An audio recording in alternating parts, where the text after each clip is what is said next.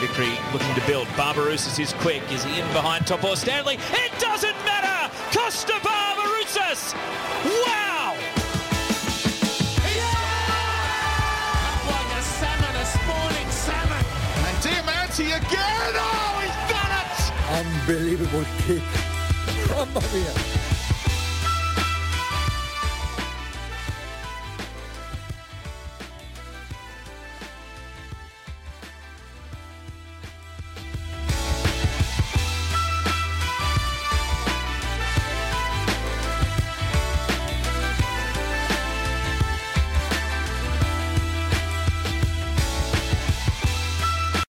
Ever wanted a career in football? At the Global Institute of Sport, you can now study a master's degree in football business or football coaching and analysis right here in Australia. GIS is the largest provider of sports degrees in the UK, with campuses at Wembley and Etihad Stadium. Learn online with unique access to the iconic MCG and a big-hitting Australian industry network. Be one of the first Australians to get a football master's degree and join GIS's global network of football leaders. Apply now to start in February 2023. Learn more at gis.sport/FNR. That's gis.sport/FNR.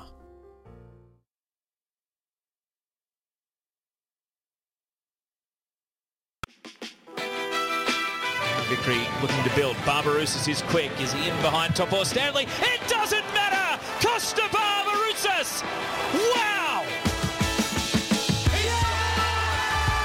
Like a salmon, a spawning salmon.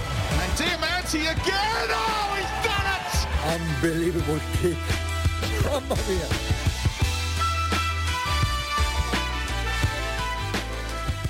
Lockie Flanagan and Jason Goldsmith back with you on Football Nation Radio for another edition of the Oz Football Hour. And God, it gives me a lot of pleasure to be able to be saying this back on the Oz Football Hour for a review, Jason, of the opening round of the A-League men's season. How did you find it being back in and amongst the A-League football? Hello, Lockie. Fantastic to watch plenty of games, plenty of entertaining games. And have a lot more to talk about than the unpleasantness that we spoke about last week. So it's great that we got a chance to review the A-League back and in full swing. Exactly, and there's plenty of different things to talk about. Of course, the grand final replay ending in favour of the Premiers on this occasion. Melbourne City getting the win over Western United. Of course, La Nina deciding to nix the F3 derby, which was a great disappointment. Followed up swiftly by the neutrals' favourite from the weekend, Sydney's Allianz homecoming, not quite ending in the right way, but a cracking game for all involved, pretty much. Victory getting the 3-2 win. I think the Big Blue was my favourite game of the weekend, despite the weather too, because there was a lot of rain in that game as well. There was. There was a legitimate concern at one point in that game. I was like, are they going to stop this? Like it was getting pretty heavy underfoot.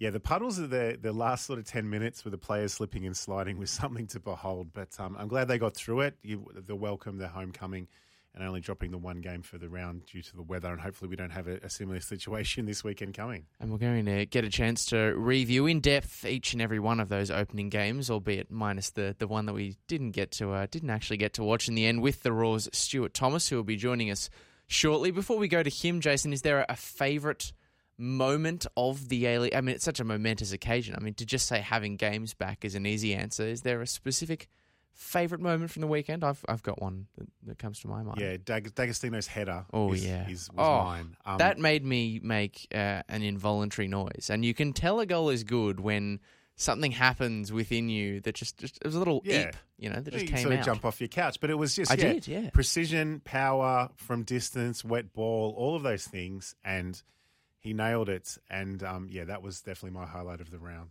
Absolutely. I'll tell you what mine was. It wasn't a specific moment. It was the sensation of waking up on a Sunday morning, just ticking along, waiting for... Be careful where you're going with this. Pretty much waiting for the clock to strike one. Yep. And the minute that kickoff was ready for Wellington Adelaide United, plonking myself on the couch, nice cool glass of water, some orange juice as well, feet up, and just 5 straight hours of A-League with no concerns for the outside world. Lucky man. Lucky man. I had family commitments sort of didn't allow me. Well, I don't know how lucky. Same luxuries. I mean, honestly, I'm not sure how lucky I was because one of those two games was Western Sydney Perth Glory, which was a bit of a fizzler in truth. But I really thought you were going to go with the Aussies abroad because there was a goal in Scotland from one of our Socceroos with the left foot that I thought possibly would have been your highlight of the weekend. Well, it was very good. If you don't know what Jason's talking about, it's the late volley that Nathaniel Atkinson scored to get Hearts a 2-2 draw against Kilmarnock.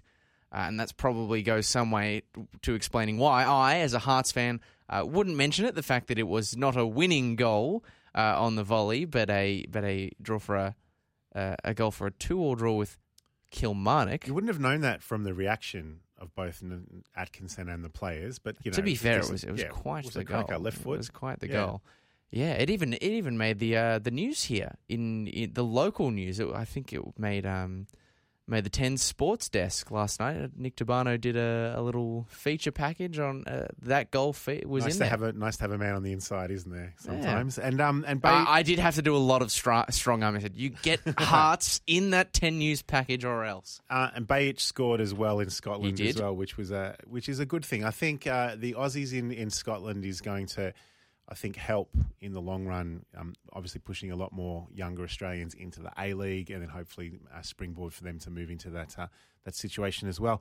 Another young player, which we were talking about a lot last week, he didn't get the chance to play in Garang Kuol for the Mariners, has been selected in the under-20 side for Australia and so will miss some A-League games. Now, I think he's only missing one game, so that's a good thing for the Mariners. Okay.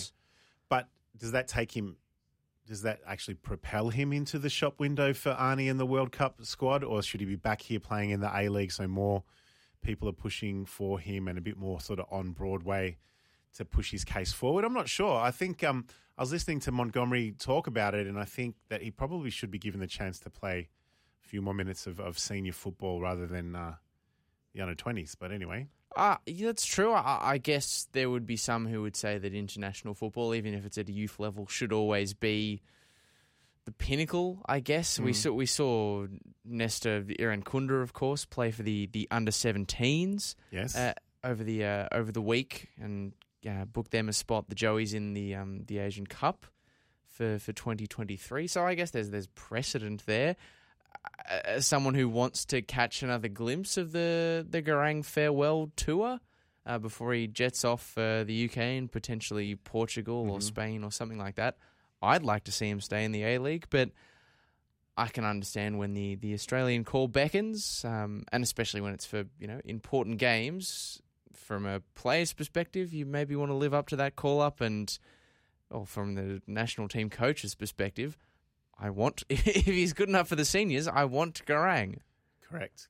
But anyway, we missed out on seeing him, so hopefully, in a perfect world too, that F3 derby gets rescheduled within the next 6 weeks, so we actually get some football before the World Cup. That's true, but it's interesting you say Nick Montgomery is talking about the fact that he deserves a chance at senior, more senior football, and that's what's going to be best for him, but...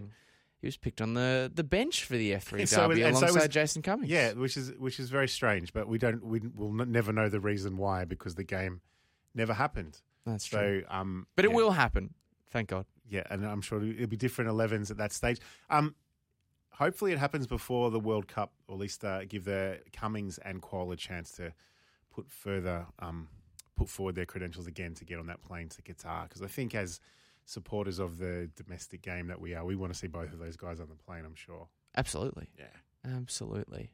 I'm told that, the other thing that happened over the weekend, and you've been tipping me off about this, is obviously fantasy was back. We all knew that was happening. Yeah, do you have a fantasy team? I do. I'm pleased to report that in my private league, I managed to get the win over Stan Sports' Nick Stoll. Okay, nice. It was tight. Score? What score?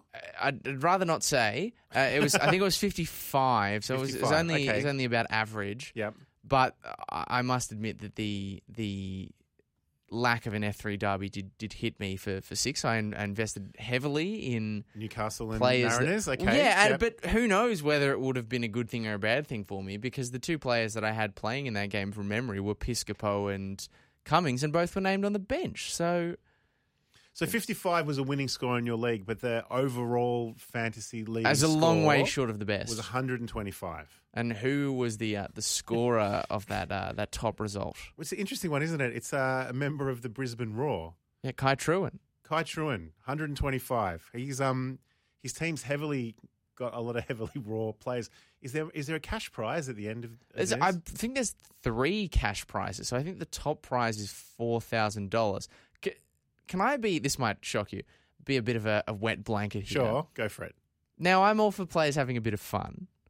Should A-League men's players, active A-League men's players, be allowed to have... Is this insider trading when there's money on the line? I guess it probably, $4,000 probably means a lot to an A-League player, perhaps. Let's hope not. And look, McLaren was his captain, so 34 points there. His goalkeeper is a Brisbane Roar player. So he got to be fair, I think I did soften on that argument when I saw how many Brisbane players he had and how many of them were defenders who kept a clean sheet. He's got 4. He's got Charlie Austin, he was one of the lowest scorers from his team. So we're not complaining. It's great. It's actually some good publicity to say they're having one of the players involved, I think, anyway. Well, I think it's early doors, but I think it's I wouldn't use the word hit necessarily, but it's certainly been good. Like, people are talking about it. I was firing messages in my various group chats back and forward saying, "Oh, bugger, this person's not starting," and bugger, this person is starting. It adds interest to the other games. Yeah, an extra bit of conversation, a reason to watch. Nice to finally have it. Yeah, other sports do it very, very well. And obviously, I think having not so many midweek or catch-up games as we have in the past is actually makes it a chance that people aren't going to pick a team and then just ride it out for this season. You'll be actively involved because you'll know with the games coming up each weekend. Yeah, as well, let's see how that continues, because I don't know if other fantasy players are like this, but I have a tendency when it comes to online, fantasy coaching games to be a bit of a dummy spitter. And at the first significant obstacle, I will just stop paying any attention to the team and say that I quit. And, if I do perform poorly, it's because I stopped taking an interest and not because the team I selected was bad. You want to know, so you're after the I have a pretty much guaranteed every season of Fantasy Premier League, Supercoach, Dream Team, whatever I play, there will be 1 week in a season where I will have more injuries in a single match week, than I can actually cope with in terms of trade. Sometimes even with the aid of a wild card. And that will be the week where I'm like, well, there's no possible way I can come back from this. I may as well just tender my resignation. Push Quiet quitting in fantasy land. There you go. Well, shall we get into our round 1 review? Because we've got Stuart Thomas from the Raw ready to join us. Stuart, how did you enjoy the opening weekend of A-League men's action? Hi, Lockie. How are you? I enjoyed it well. Hi, Jason, to you as well. Hey, Stu. Just in regards to fantasy, you had me covered by a mile. Well, that's a relief. It's good to know I had someone covered. That's great. I had Leo Lacroix, who then magically conceded own goal. Yep. And numerous players from the F3 Derby as well. I think only about 6 guys took to the field that I selected, and then one of them concedes an own goal, and I thought, well, this is going really well. So I think I might have got 45, which is embarrassing, frankly, but when they're not on the pitch, there's not much you can do. But I enjoyed your comments about Brisbane Roar and Kai Truan. It's an interesting question.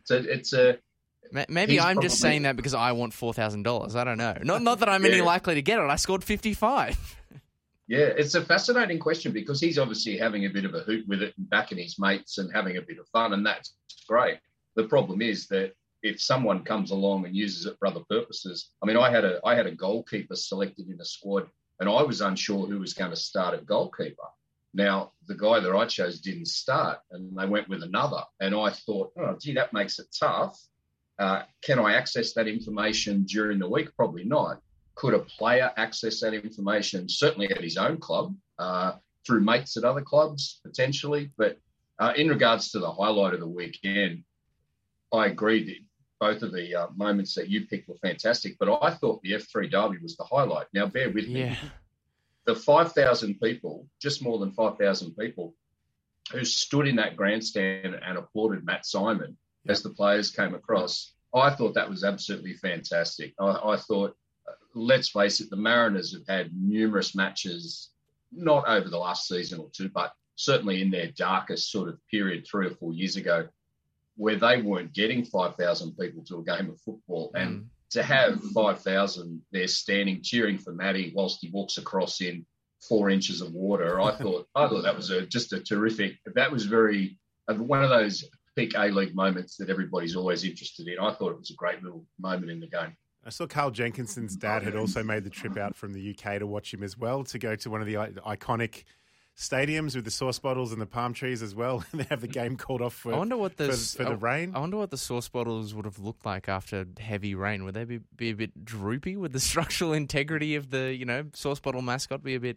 sort of downtrodden because of the rain? I'm not sure. Possibly. So just to backtrack on the fantasy very quickly, Kai Truan didn't have any MacArthur players in his team, so maybe we allow the players to compete, but they maybe get a few more trades. Well, I just want to send my condolences to you, Stu, for Lacroix, but it could have been worse because I'm assuming that you didn't. Did you have him as captain?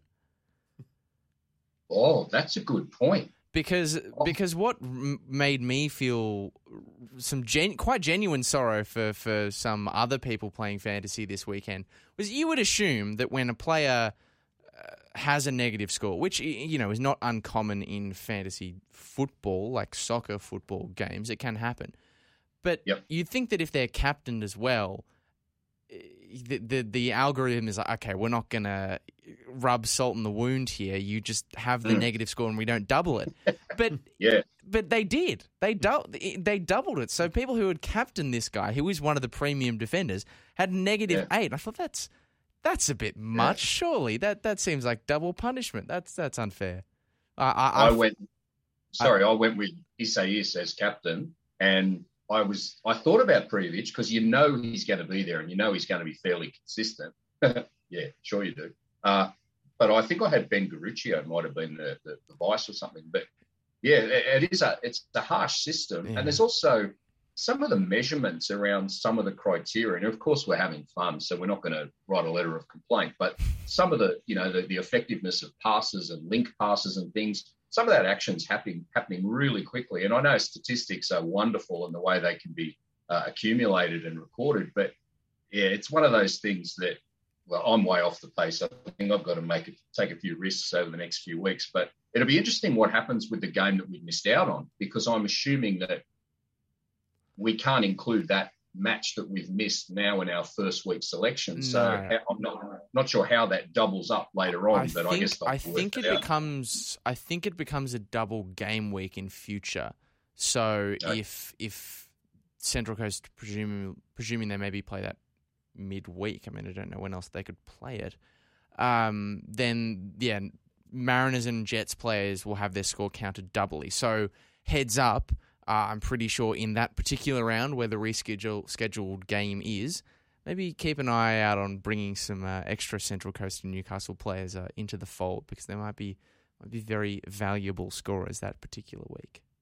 That would be. Here's a crazy idea as well. Could we get permission during the window? Could we get permission? I will say that is one of the thoughts that crossed my mind. Of course, there may potentially be some Socceroos absentees, but I feel like it would be a bit of a disservice to the F3 Derby and how good many of the recent ones have been to play it on a Wednesday. It feels kind of wrong, doesn't it? I would rather have it during the World Cup. You agree, Jason? Yeah, I think I'd like to get it not over and done with, but get it played before the World Cup. Make it sound like such a chore. Well, no, because we needed it. I thought it was it's a selection game. It really is a selection game for those fringe players in the squad. So I'd like to see it happen beforehand, but clearly, that'll all depend on the scheduling. Stu, a lot of rain in Sydney on the weekend. How much did you think that affected the crowd for the Big Blue on Saturday night? That was the biggest crowd of the round. Yeah. I don't know what sort of information you got your hands on. I received a few little trickles I had difficulty contacting the club because it was the weekend, because the rain really started to look quite awful on the Saturday. And I was told by a reasonably reliable source that they claimed there were up to 28,000 seats had been sold for the game. Okay. Now, that floated around in social media a little bit as well, but I'd been told that by someone, and their point was, well, the club won't care. That's great. You know, tickets have been sold. How many will actually turn up? I thought 22,000. Those I didn't go to the game. I covered the game at home for one of the sites, but I was blown away that many people actually attended. And I said yesterday in another media commitment, I thought it was almost as though the players shook hands before the game and said, all right, we are not going to play this as a boggy, wet weather affair. We're going to try and turn something on here and actually play the game. Potentially, is that a testament to the wonderful surface? The surface did seem to hold up really well. They were able to play football. Obviously, it was far from imperfect. I thought that's one of the best Blues I've seen in some time in terms of the quality in light of the conditions. I thought it had a lot going for it. It was only really noticeable watching on TV when the close-ups at how heavy the rain was. And then I think during the game, it was only the last 5 minutes when the players started to slide around a little bit more, that the pools of water and the puddles started to be quite prevalent. And it was quite amazing that the ebb and flow of the game, considering the conditions all the way through. Now, excuse my ignorance, does the refurbed stadium, is that increase the capacity, or is that about the same at 45,000? The old Sydney Football Stadium, I think, used to be 44 and change. Okay, so it's about the same. So this is very, very similar in that way. And that caused a lot of debate in Sydney because some people felt they should have gone bigger. Yep. I'm pretty sure Sydney FC, I don't think they had sort of any ambitions of drawing 55,000 to matches in the next 10 years. So I don't particularly think they would have cared as much. But it came up really nicely on TV. I don't know if you've heard, there are some complaints around, as you've probably picked up. There's numerous people claiming they were wet and they were in areas where they were not supposed to be getting wet. Yep. I kind of think that maybe those weather circumstances just no stadium can potentially give everyone drive. Yeah, so and obviously there might be some little patch-ups and touch-ups and things that get done, but it comes across lovely on television. The people, everyone that I know who's been to the games is calling it, we're back home. It's fantastic. They enjoyed it. I've seen pictures of people in their season seats, looking out from their view, and the views look really appealing. I haven't heard a lot of complaints. So it was pleasing that the game lived up to, this brand new toy that, Sydney's got. After being nomads for a few years now, is this going to be the impetus to get them back up, do you think, in terms of the crowd numbers for Sydney FC, the new stadium? I'd be surprised if they're not pulling 20,000-ish, give or take either side of that, for at least their first 5 to 6 to 7 matches. Yep. If things go sour, which, based on what I saw the other night, I don't think they will. There was some really positive signs there. I think if things go sour, okay, you could see a drop-off on that. I always think back, Jason, to a game, and this is back to the pre-corona days. Imagine what that was like. There was a match played at, they were out at, it was Cogra, not Leichhardt, and they played Wellington Phoenix, and I think it was 17,000 at Cogra for Phoenix. And Sydney were pulling some really good crowds. And obviously they were on the back at the end of their sort of really dominant, period, or maybe more in the middle of it, actually. Yeah. And 17,000 and basically no opposition supporters in Wellington, the Phoenix. I thought, that's pretty good. I remember back to that season, and there were some really strong crowds. I truly think that, what you've alluded to there, I do think we're going to see a very different Sydney FC, and hopefully we can see a very, very different Western Sydney Wanderers, because I know the pit of my stomach sort of fell when I saw the crowd figure for that game. I'd hoped for a lot more. Yeah, Lockie and I were talking about that before the show, actually. It was a bad aesthetic, the weather seemed to improve a little bit, and then you've got, 2/3 of that stadium empty. Will the Sydney FC, I guess it all depends on results. Will them getting the crowd back and a bit more support sort of be a bit of a boost for the Wanderers, or are the Wanderers their own sort of, I guess, crowd basket case has been for the last few seasons, given what they started with? It's a really interesting question, how both of their plights impact each other. I think when Sydney are flying, historically, Western Sydney Wanderers fans voted with their feet. Yep. And for many of us in Sydney, that was my concern with that club right from the beginning. I said from day one, we're talking over a decade now, that I didn't think that club was going to be sustainably successful unless there were some structural changes made. There were massive issues in the supporter base, which all came to fruition in later years. I had no faith that the people that were there were going to be there for the long term in the same numbers and selling out what used to be Pertex Stadium or whatever it was called. There weren't 20-something thousand passionate Western Sydney Wanderers fans. I have a couple of friends who are members.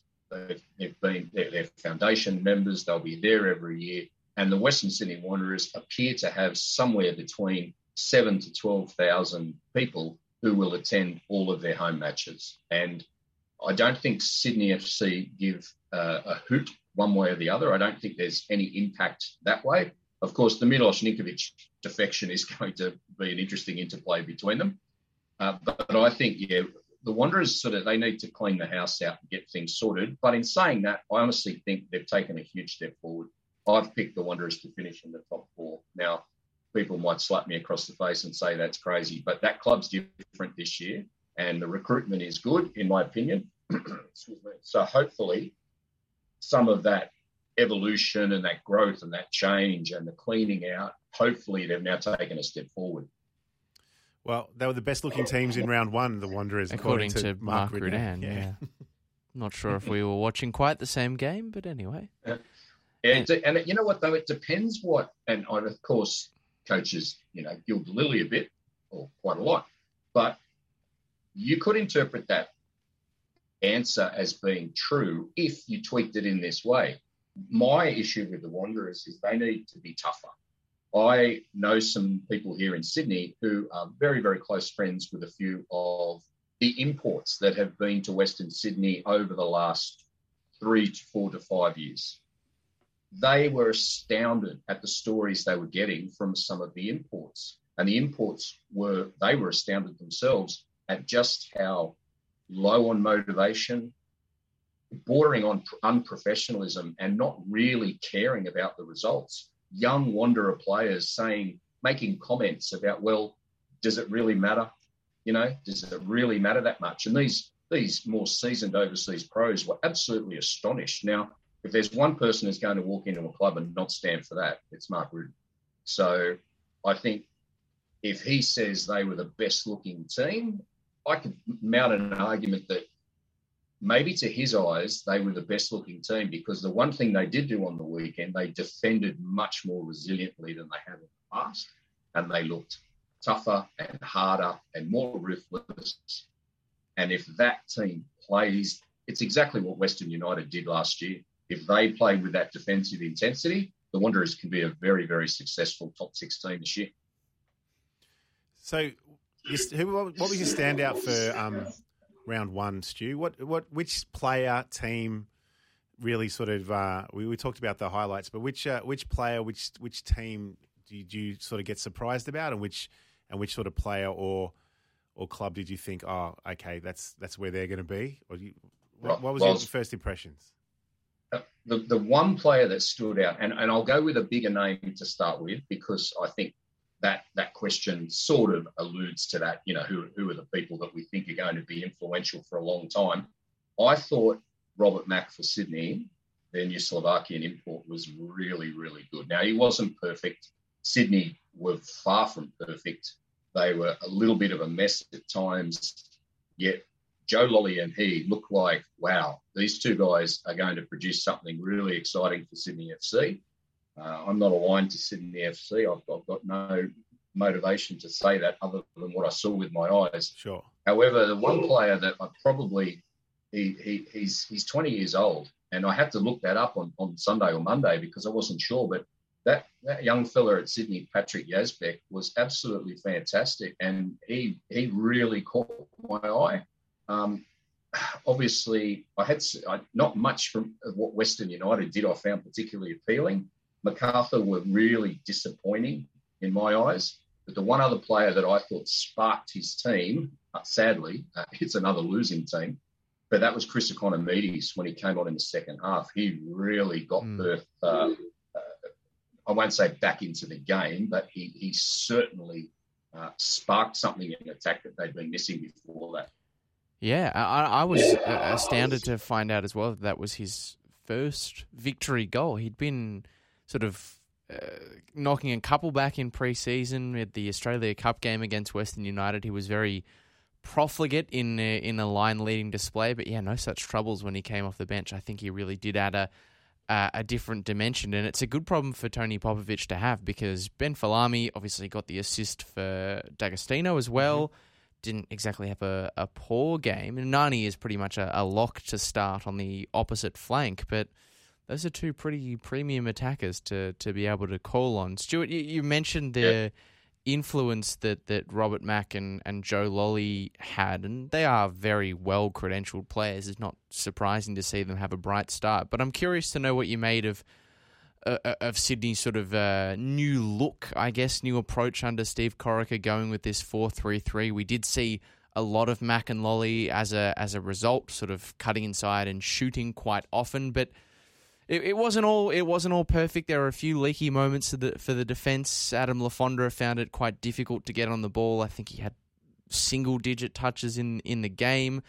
How did you see their new approach working or not working for them in some cases? I think they're a work in progress very much because there's significant changes. When you change your formation like that, that's going to be huge. And Lolley and Mack were really, really good. But purely based on raw talent, it wasn't so much, they look really good because of all these wonderful combinations they're building. It was just their individual skills. Lafondra looked like he was completely squeezed out by that. Now, there's two ways to look at that. Firstly, that could be a really bad thing because he's obviously been a focal point there. In another way, it could be a really positive thing because he's on ageing legs now. He's a wonderful player, Lafondra, but he's been around a long time. One of Sydney's issues over last year because he was away before that. But one of the big issues was can he come back and can he provide the goals and be the focal point? And it didn't really work that way last season. So you can kind of look at that in a few different ways. If he's squeezed out and his numbers drop and his influence drops and the team is winning, that's going to be a really positive for them. But then the subsequent question is, can they find the goals from others that will enable them to win? And that is a bit of an issue because Pat Wood's there waiting in the wings. Do they have another player ready to step into that role and work with Lolley and Mack and be able to score the goals? I'm not sure at this point. Luke Bratton obviously looked well short of a gallop, and we know why, because of his long-term injury. There's a big positive on him because I personally think he's still one of the most underrated domestic players in the A-League. So there's a lot of positives there. But I think that is going to take some time to work out how they work that combination.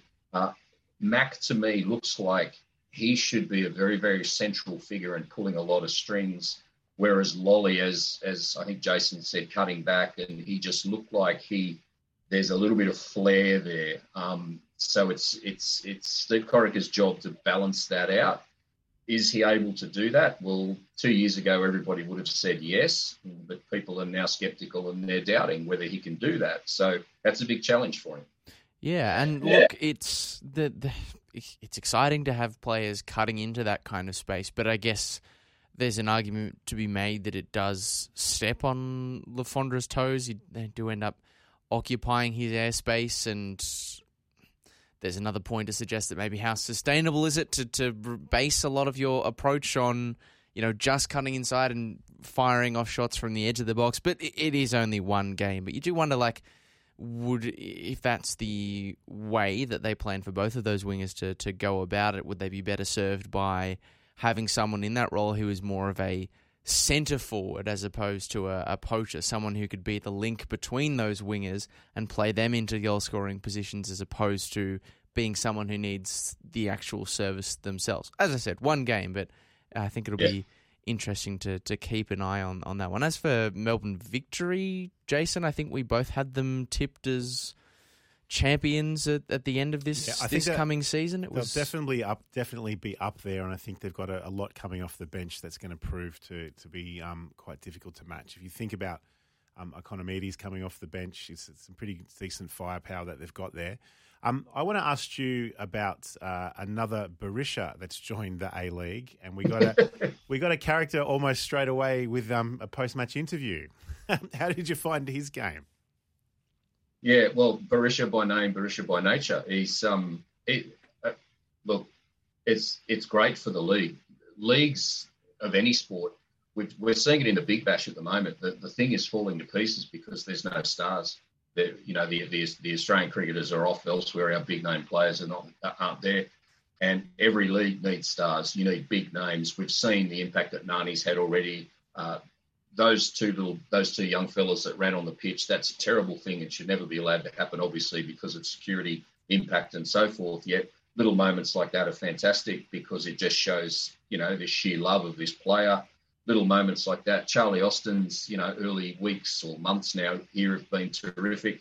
And Valon Berisha looks to be a really exciting prospect. He probably, I won't say he lost his cool, but he certainly was far too emotional in the post game, and he'll need a little bit of, I don't think he needs training. I'm not too sure in terms of language, what he thought he was saying and what he ended up saying. I'm not 100% sure. But yeah, he needs to kind of rein that in. But I tell you what, they're sitting there right now just sort of thinking, wow, we've got a ripper on our hands. I mean, he just looks like a real competitor. Not if you ask Patrick Kisnorbo. He said he was asked about Berisha at the end of the game in the post-match press conference, and his quote was, he done okay. I mean, if that's okay, you sort of shudder to think about what good from Valon Berisha will be. I think that maybe he heard Robbie Thompson's commentary and that led to his colourful language post-game. Did you catch that? But I don't think he was. I don't think Robbie was using the same. Well, Robbie's F-bomb was a point of, I guess, contention and grey area. I think Valon's was a bit more black and white. Now, just from a Socceroos perspective, Stu, Marco Tilio started the last Socceroos game, but he's again was on the bench starting for Melbourne City, and he seems to lack some confidence around goal with a shot for the Socceroos and in that first game when he came off the bench on Friday. Do you think he will stay on the plane with Arnie and get to Qatar? We're running out of spots on that plane. That's a real concern for me. Well, sorry, not a concern. That's not the right way. It's a concern for the players, but there's enough players putting their hand up, and we've probably got, I think, for at least the last 3 World Cups, I don't think we've ever had a more vast collection of players to choose from that could potentially, do reasonably well if given a chance. I'm not sure about Marco Tilio. I think he's a fantastic player, but I truly don't think he's ready and composed and poised enough in those moments. A few minutes ago, we mentioned Joe Lolly cutting back, potentially cramping others. I'll never forget some footage I saw. It'd be 4 years ago. It was when Daniel Arzani first played, and Owen Mobile also had the same situation playing like nationally. Aziz Bayic is bombing on the left-hand side, and he's screaming at these players as he's trying to make long runs into attack and get in behind. And he's screaming at these young guys, get out of my way, because they're tucked in over on the left-hand side, and they're in his way. And Bayic was furious. Now, he's obviously a really experienced head, really understands exactly what he's trying to do, and he's playing a Steph Catley role on the left-hand side there, get in and whip those little balls across. The young boys just didn't get it. Now, they probably do now, So 4 or 5 years down the track, we've got a fit Daniel Arzani who looks really good. He looks enthusiastic and ready to rip. And all of a sudden, from what I've seen already, his positioning is better. I think Marco Tilio suffers from the same thing. I think he sometimes gets himself into slightly, incorrect positions, perhaps positions that don't advantage him as much as being somewhere else might. And I think that we're seeing some reservations about him. Does Nick D'Agostino potentially force his way onto the plane because of his aerial presence? Is that more valuable than someone like Tilio, a player that we have a few different versions of, potentially? So I think it's a real challenge for him. If he gets there, he'll have to firstly get some really consistent 3 or 4 weeks of minutes with City, and he'll have to do really, really well, because I don't think he's there just yet. Yeah, I guess the last World Cup we had Arzani as that X factor off the bench that was definitely going to be used for 10, 15 minutes. And if we need to do that again, there's actually 3 or 4 putting their hand up to do that sort of, surprise pace run of Arzani's putting his hand back up. Tilio's one used at the Olympics to do the same thing. Garen Quoll, obviously. So it's going to be tough. I agree. And we were saying there's too many people vying for spots on the plane, and there's actually more spots because there's 26 going to this World Cup as well. So it's a really interesting one. Yeah, I mean, I wonder if perhaps is that issue you're pointing out, Stu, with Tilio perhaps a problem of utilisation as opposed to an issue with the player? I've often thought that he was much more damaging and is at his most potent when he's operating sort of through a central area, not as a striker, but perhaps as an attacking midfielder. And even when he is playing on the wing, a lot of his damage is getting those one-on-ones sort of on the edge of the penalty box past a centre-back. We saw him have that great chance that he could nearly have scored but for a fine save from Jamie Young in the game against Western United. But I take your point. We do have a number of, I guess, those X-factor players, I suppose, who are vying for those final few spots. But your point on D'Agostino, I wonder if maybe the performance we saw from him, and it really it wasn't just the goal, it was the all-around performance. And I think he's built on his all-around game, his ability to play a bit deeper and bring others in and play one-touch passes. It wasn't always something that he had, but he's clearly, I think, become a more mature player. I don't think that necessarily gives a problem to Marco Tilio potentially so much as it may do someone who didn't play on the weekend, which was Jason Cummings. That's my theory, at least. Yeah, potentially. I guess there's a whole heap of questions that Graham Arnold, could ask himself, and people could ask him. Do you take a Quoll ahead of a Tilio? Do you, as you say, is it a utility sort of feature or problem? You've got Mobile, you've got Tilio, you've got others. Then you've got to throw other players into the mix. Craig Goodwin and others who, depending on exactly how they're used, side of the pitch, that a lot of them seem to be left-sided. But I think, to me, D'Agostino is really fit, and I think it's the first time I've seen him look so balanced and composed and fit and with a touch of class. And I think, and I mentioned this yesterday on radio to someone else, that the one thing I think he's got is in his advantage, and many of the other boys do as well, is the time that he did spend with Arnold when he took over the Ollie Roos for that short period. There's obviously a relationship there, and we all know that Arnold has players he really inherently trusts. I don't know whether Nick D'Agostino is one of those players, but I've got a gut feeling that he might be. And I think he does offer as a striker, or I won't say as a striker, he offers as a front third player, because it's irrelevant which role he's playing at that time. What he offers is that point of difference of a little more height, a little more athleticism. He's nowhere near as good with the ball on the ground as a couple of those other players are, yet we have numerous players who fill that role. So I think Tilio is, I think he's a World Cup player in 4 years. I'm not sure whether he's a World Cup player now, but only one person will decide that. And I think with Arnie, if we at any stage are chasing the game and he's looking for long balls to be knotted in, that D'Agostino is the guy that possibly have to look at if we don't have Big Harry Sutara to chuck up the front towards the end anyway. Well, I want to put a hypothetical to you then, Stu, because, you know, Tilio maybe being a player who lacks that, in your view, composure to take important chances that might be few and far between for Australia at a World Cup. Would you be taking Garang Kuol if you are Graham Arnold? Would he be on the plane? I guess you could level. He showed great finishing ability in what we've seen, but you could maybe make the argument that he doesn't have that experience that's required to step up. Now, that's not necessarily a view I hold, but I'm curious to know if you'd have him involved in the squad. Yeah, it's a good question, because Tilio could easily turn around and say, I've done some hard yards and played some really, really good matches and have a fair deal of experience now. How can you just take this kid who's unproven? Yes, he's brilliant. Yes, he's so raw. And that's fair enough. But I think the reverse argument back to him could be, well, there is a reason why pretty much the richest football club in the world want his signature, because there is something a little special and a little different there. It's very unpolished and it's very raw.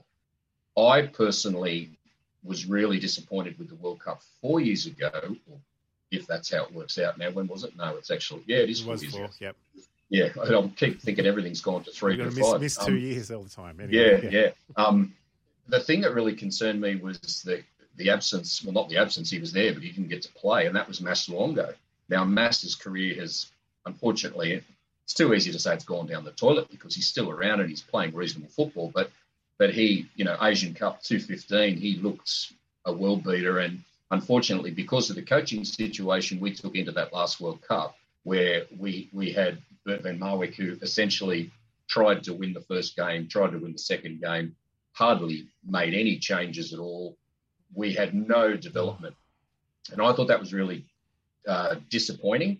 And I wouldn't like to see that happen again. And if you've got 26 guys on a plane, I think Kuol can go, because I think you can feel really certain that he'll be there next time. Yeah. And I think that justifies a spot. And it's an investment more than anything. And the other guy, in terms of Tilio, the difficulty he has, I think Riley McGree gets a little bit lost in a lot of these conversations. I think Riley's got so much upswing at the moment. He's still a young man. He is rock hard fit, playing really hard football week in, week out with Middlesbrough. And I don't know if we need, 4 or 5 guys in with that sort of potential X factor to go on and play the role that McGree does. I think we've got a couple, and sometimes it's Mobile, sometimes it's McGree. And who knows, in the craziness of a World Cup, if we manage to jag a point against France and do well and enter a last game, and wow, we could actually get through. Who says Kuol doesn't make a 15-minute appearance at the end in the desperate search of that goal? I'd be confident he'd do well. I think most people would back him. So it's an interesting discussion, and Arnie will have to work it out. He's going to disappoint a lot of players, though. Well, I think the thing with Kuol for me is that we've had pretty much every time he's been asked to make some sort of step up. I get that he hasn't started a game yet, but every time he's been asked to make a step up, there has been a doubting Thomas element from all of us, being like, okay, is he capable of making this jump? But really, when has he ever, in the chances he's had to make a step, when has he really disappointed? Like, there was a lot of concern whether he was up to the level when he was a commissioner's pick for the A-League All-Stars. He played a brilliant game. There was concern whether he was ready for international football despite not having started for the friendly against New Zealand, but he came off the bench and added a completely different dimension. So there's perhaps a point where we have to actually give this guy a bit more credit and say, you haven't exactly proven us. You've proven people who said you can't make the leap wrong on both occasions so far. Why not get him the chance to do that at a World Cup, I guess, is my view. And if you're thinking about 4 years' time, wow, there are so many of these young boys here at the moment that got their chance because of COVID, and you don't need 15 of them to be brilliant and succeed. You only need 2 or 3. Yeah, correct. And once they blend in with the squad, then in a few years we hopefully have another 2 or 3. So I think you've got to look at him as a bit of a precious asset. And he's not the only one. There are obviously other players, but I think you've got to look at him, and I think we have to be really open-minded to Daniel Arzani. I'm not suggesting he's worthy of a spot in Qatar right now. If he was to play 3 man of the match performances over the next 3 or 4 weeks, I think he would enter calculation. However, that's unlikely, but I think we have to be really open-minded and think 4 years and look at the ages of these guys and realise, because I think Australian football, still many people in the game are downplaying these guys. I remember being at a function a couple of years ago and I said, you're going to see something special in the next 10 years. These young boys, I just think this is the best we've seen for a long, long time. This is the first generation through the curriculum, which of course has its problems. But these boys are polished, they're ready to go. And I think this is why we're seeing more and more guys get opportunities elsewhere. Okay, people then say, oh, it's Scotland, who cares? Fair enough, I accept that argument. But the fact is that these guys are so talented and we have a great nucleus. Arnie's got to work out who are the 10 or 12, whatever it is, who will be there in 4 years' time, along with some guys that are already in the squad. And if we can work on that team over the next 3 or 4 years, we could be seeing a really, I won't say they're going to win the World Cup, but we could be seeing a side that's more hopeful of getting through a group phase, even though we've got some hope this time around. Stu, it's been great to chat the opening round with you. Before we let you go, I'm going to ask you the same question pretty much that you answered when you joined us. What are you looking forward to most for the upcoming round? You answered what your best part of last weekend was. What about this weekend? What takes your fancy? I should have also added, because I wrote something down this afternoon because I thought it was one of the best things I saw, and that was Steven Ugarkovic and Costa Barbarouses. I thought they were, a couple of more senior guys. I know Ugarkovic isn't an old man by any stretch, but a couple of more senior guys going back and doing what they did. They were absolutely fantastic. I think we are going to see something. I'll be covering the game on Saturday night, and Victory and Western Sydney Wanderers, I assume they're at AAMI. Of course, they're at AAMI. Yep. I think we could be seeing something really special in that game. I honestly think, as you both alluded to, Victory look like a top 4 team. I think the moment that Tony Popovic brought in, 4, 5, 6, whatever it was, previous and present Socceroos, put a layer of depth in that squad that is just very, very impressive. And I think this is going to be a match where people will truly believe in the Western Sydney Wanderers if they win this match. Even if they manage a draw, I think people will say, wow, this is a different team, because there'll be 20-something thousand at that stadium, I would anticipate, pending good weather. Victory will be rampant. I think it's the best sound in the league, the Victory celebration after a goal. I don't think there's a better, more emotive sound to a neutral fan. I think we could see something really special. The Wanderers might completely collapse, and if Victory put 4 on them, it'll be back to the drawing board. But I think it could be a cracker. One way or another, it is going to be an illuminative Saturday evening for the Western Sydney Wanderers. Stu, great to chat A-League with you. Thank you very much for your time. Hopefully we'll get to speak to you again soon. And if people want to read your report this weekend, where can they read it? They can read it on theraw.com.au. And, there's a whole lot of stuff happening at the moment. Obviously, we're in, and everyone's in, pre-World Cup plans. So there's a whole lot of Matilda content, bit of Socceroo content, and lots of A-League content, which is great.